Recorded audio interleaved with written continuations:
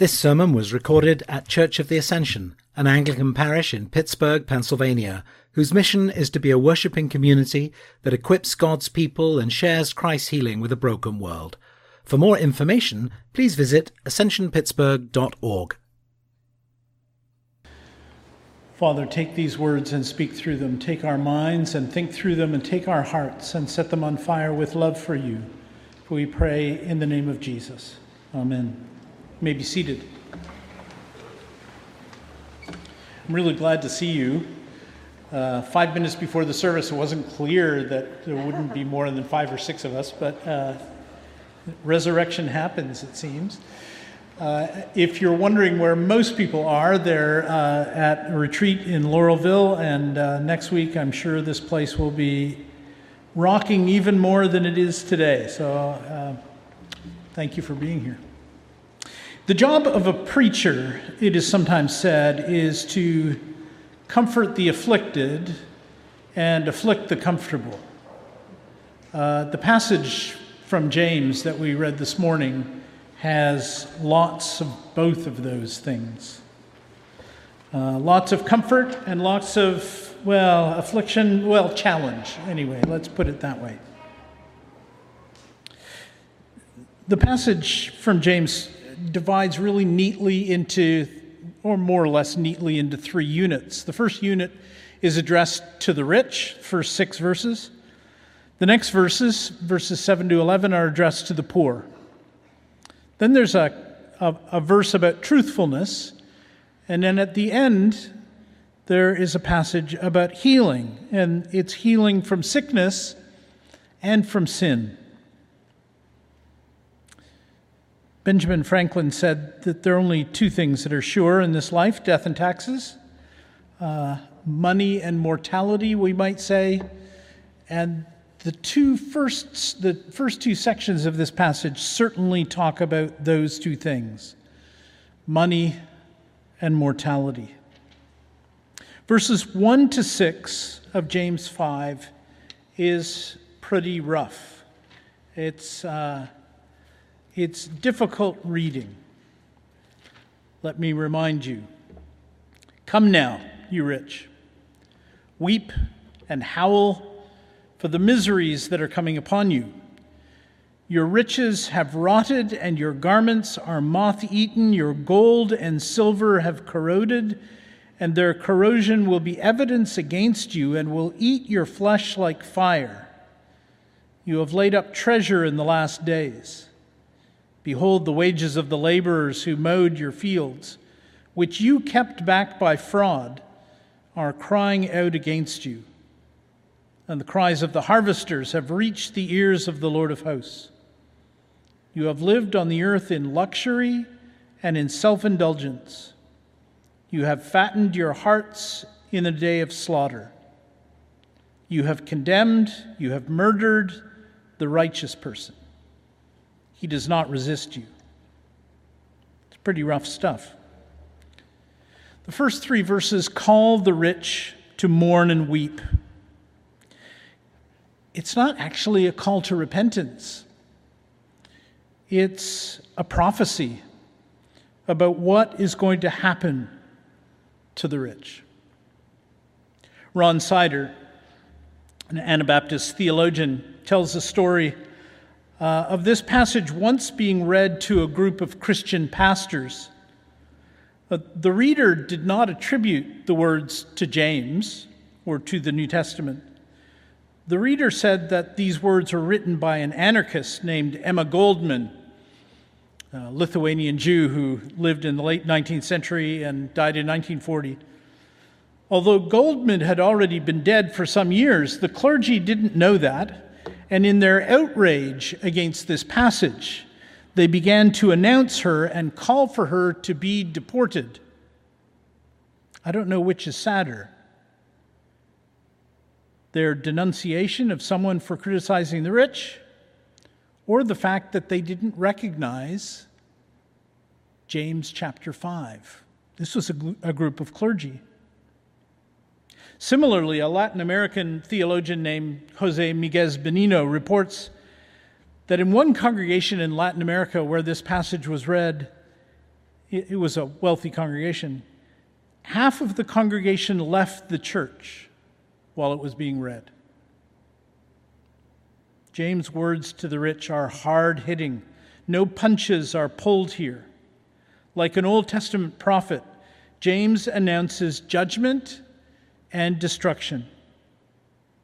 I say like an Old Testament prophet. Listen, for example, to Amos. This may have been one of James' models. Amos chapter 8. Hear this, you who trample on the needy and bring the poor of the land to an end, saying, when will the new moon be over that we may sell grain, and the Sabbath that we may offer wheat for sale, that we may buy the poor for silver and the needy for a pair of sandals, and sell the chaff of the weak. On that day, declares the Lord God, I will make the sun go down at noon and darken the earth in broad daylight. I will turn your feasts into mourning and all your songs into lamentation. I will bring sackcloth on every waist and baldness on every head. I will make it like the mourning for an only son, and the end of it like a bitter day. James, it seems, stands in that same tradition of Old Testament prophets who cry out for justice. But perhaps James learned to care about justice closer to home. Isn't James Jesus' brother? There's a Christian comedian named Michael Jr. I don't know if any of you have heard of him. He's worth Googling. He's quite funny.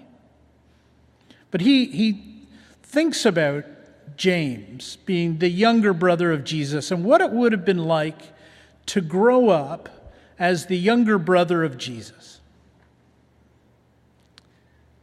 You can imagine the dinner table and Mary and Joseph saying, James, why can't you be more like Jesus?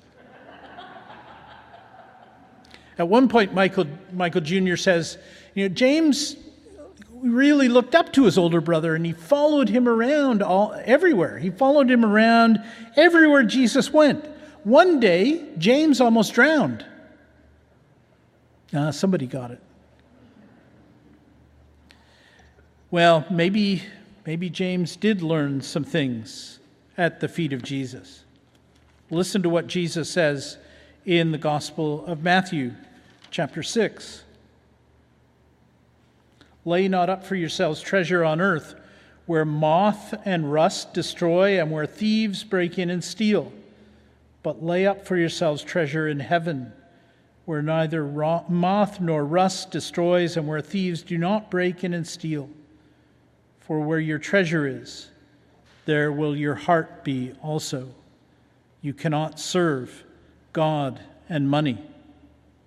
Or the Gospel of Mark, chapter 10, is the story of a young man who comes to Jesus and he wants to know how to inherit the kingdom.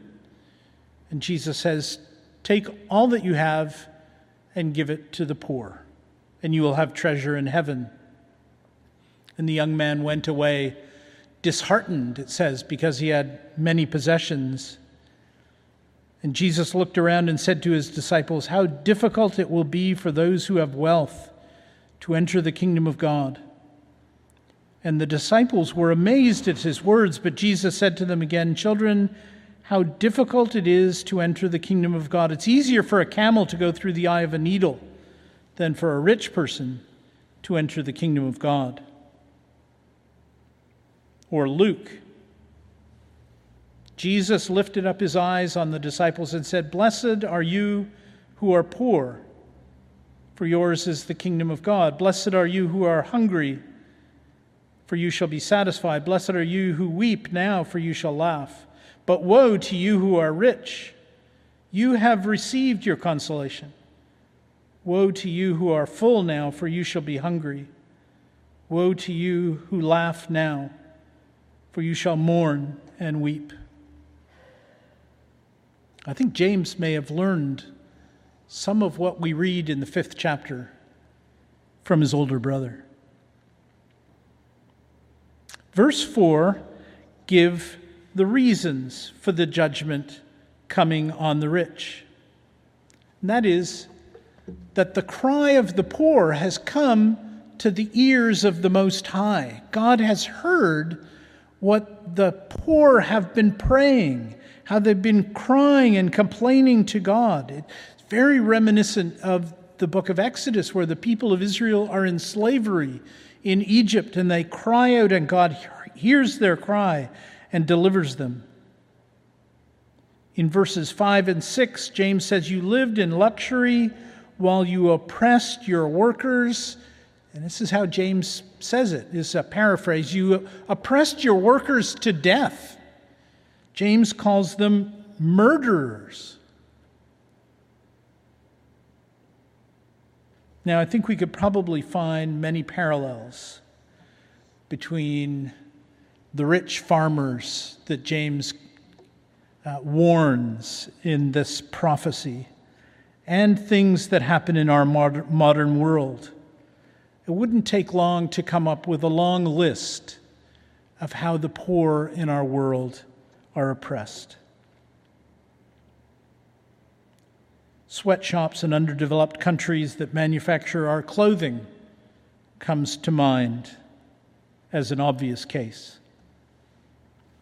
Vaccine hoarding might be another one.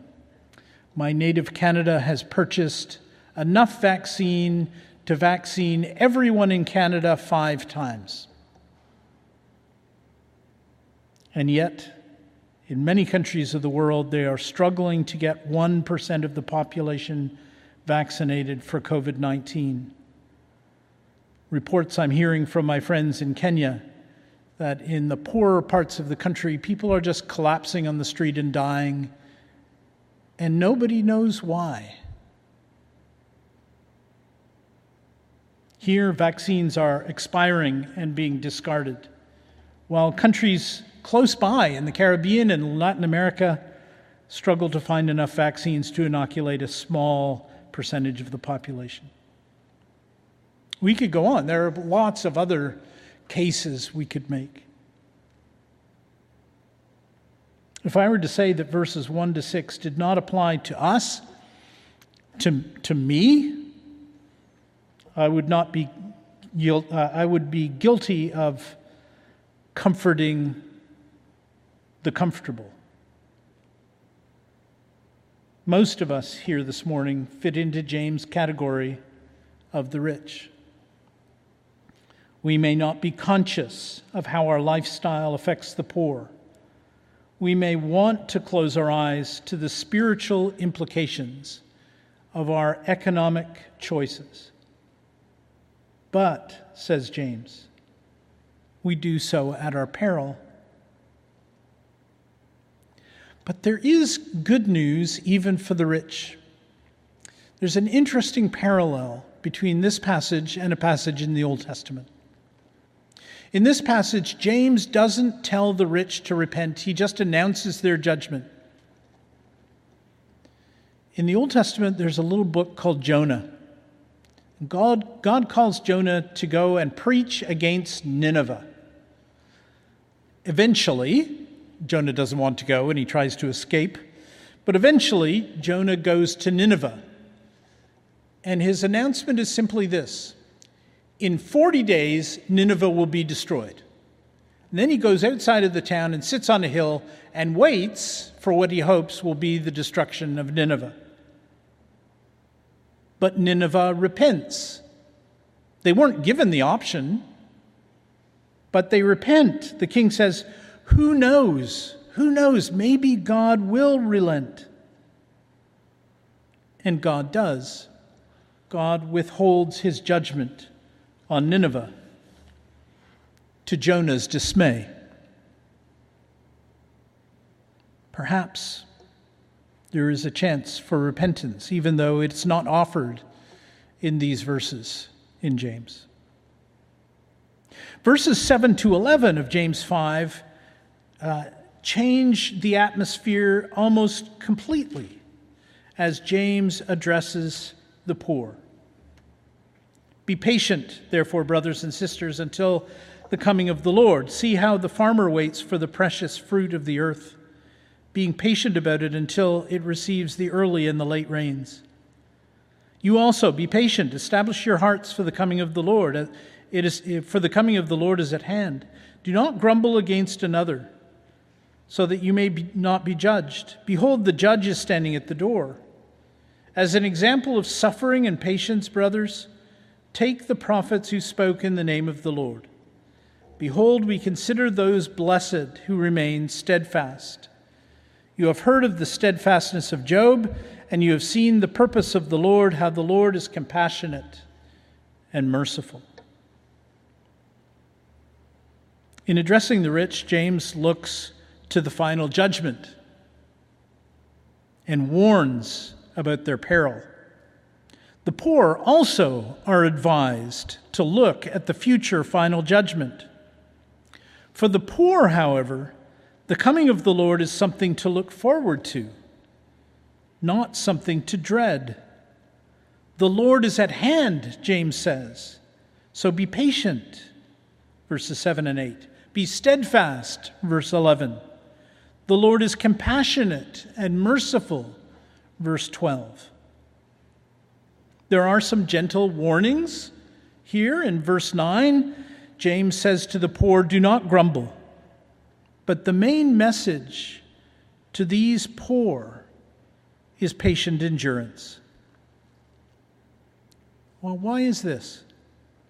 Some scholars think that the poor James is writing to may be on the verge of rebellion. In verse 6, he says that the poor do not resist you.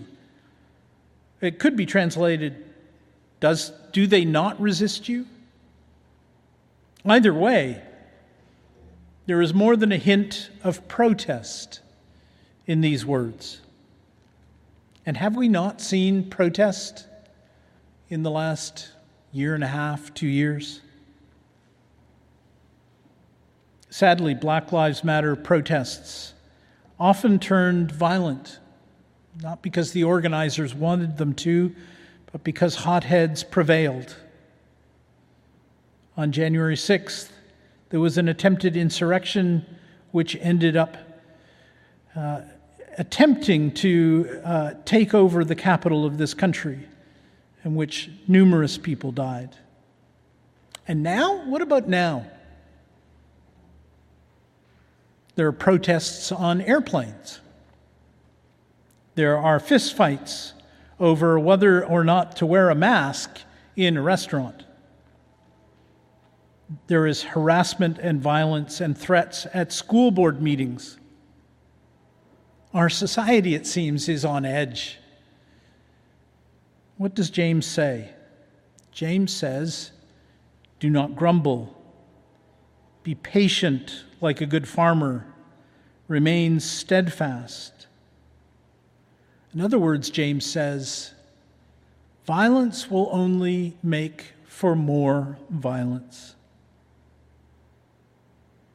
A few years ago, when my wife and I were living in Ethiopia, we had one of the recurring times of violence in the area where we were living. This was often ethnic violence.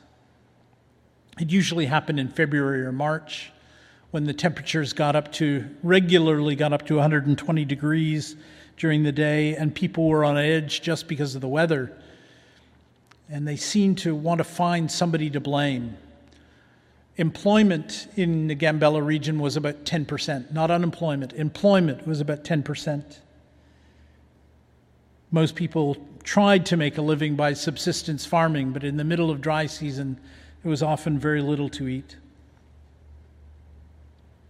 Well, during this one time of violence, the largest Protestant denomination in the area got together. The leaders got together. Now, they were divided. Half of them were from one ethnic group and half were from another ethnic group. But the leaders decided that they would do something to try to hold off the grumbling which had turned to violence. And so they walked from the headquarters of one part of the church, which was one ethnic group, to the headquarters of the other part of the church, which was another ethnic group. They walked through the town singing and praying. And when they got to their destination, the leaders of these two diverse ethnic groups washed one another's feet. It was a wonderful witness to what Jesus can do. The violence calmed down. Well, James goes on, and it looks like he's changing the subject completely in verses 13 to the end. Is anyone among you suffering? Let him pray. Is anyone cheerful? Let him sing praise. Is anyone among you sick? Let him call for the elders of the church and let them pray over him, anointing him with oil in the name of the Lord. And the prayer of faith will save the one who is sick, and the Lord will raise him up. And if he has committed any sins, he will be forgiven. Therefore, confess your sins to one another and pray for one another that you may be healed. The prayer of a righteous person has great power as it is working. Elijah was a man with nature like ours, and he prayed fervently that it might not rain. And for 3 years and 6 months, it did not rain on the earth. Then he prayed again, and the heavens gave rain, and the earth bore its fruit. My brothers and sisters, if anyone among you wanders from the truth and someone brings him back, let him know that whoever brings back a sinner from his wandering will save his soul from death and will cover a multitude of sins.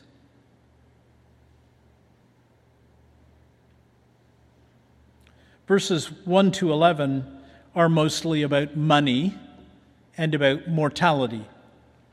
Verses 13 to 20 are mostly about healing, restoration. Sickness and sin are not always directly related.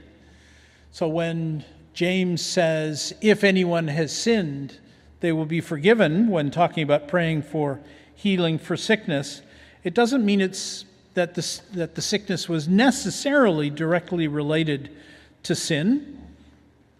Jesus talks about this in John chapter 9 when Jesus and his disciples encounter a man who had been born blind, and his disciples say, who sinned, this man or his parents, that he was born blind?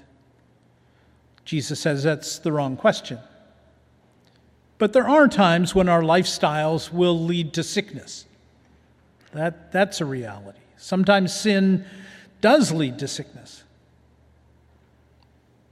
But James says there's a remedy.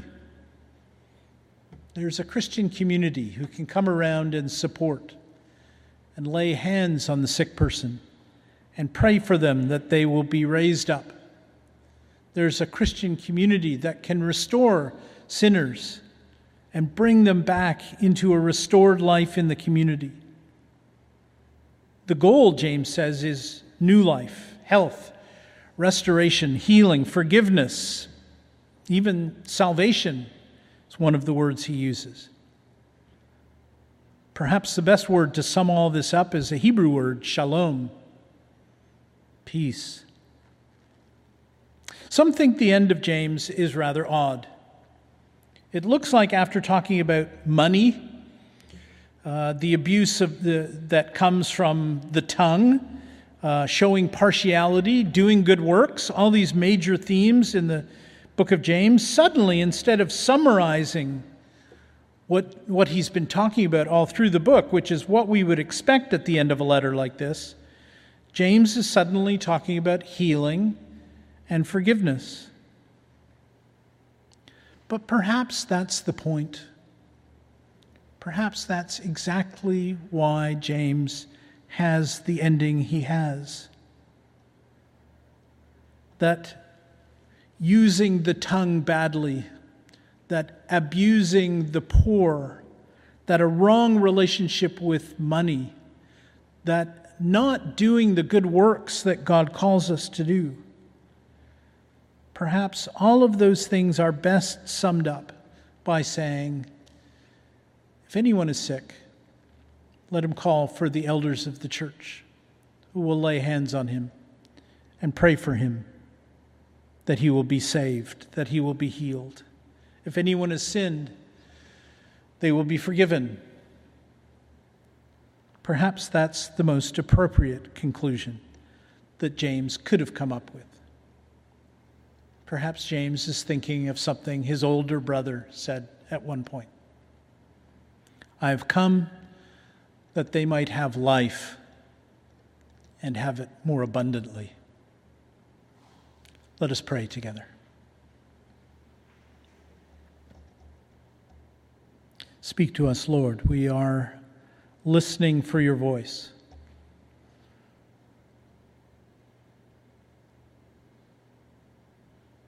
Help us to know how you are calling us to new life.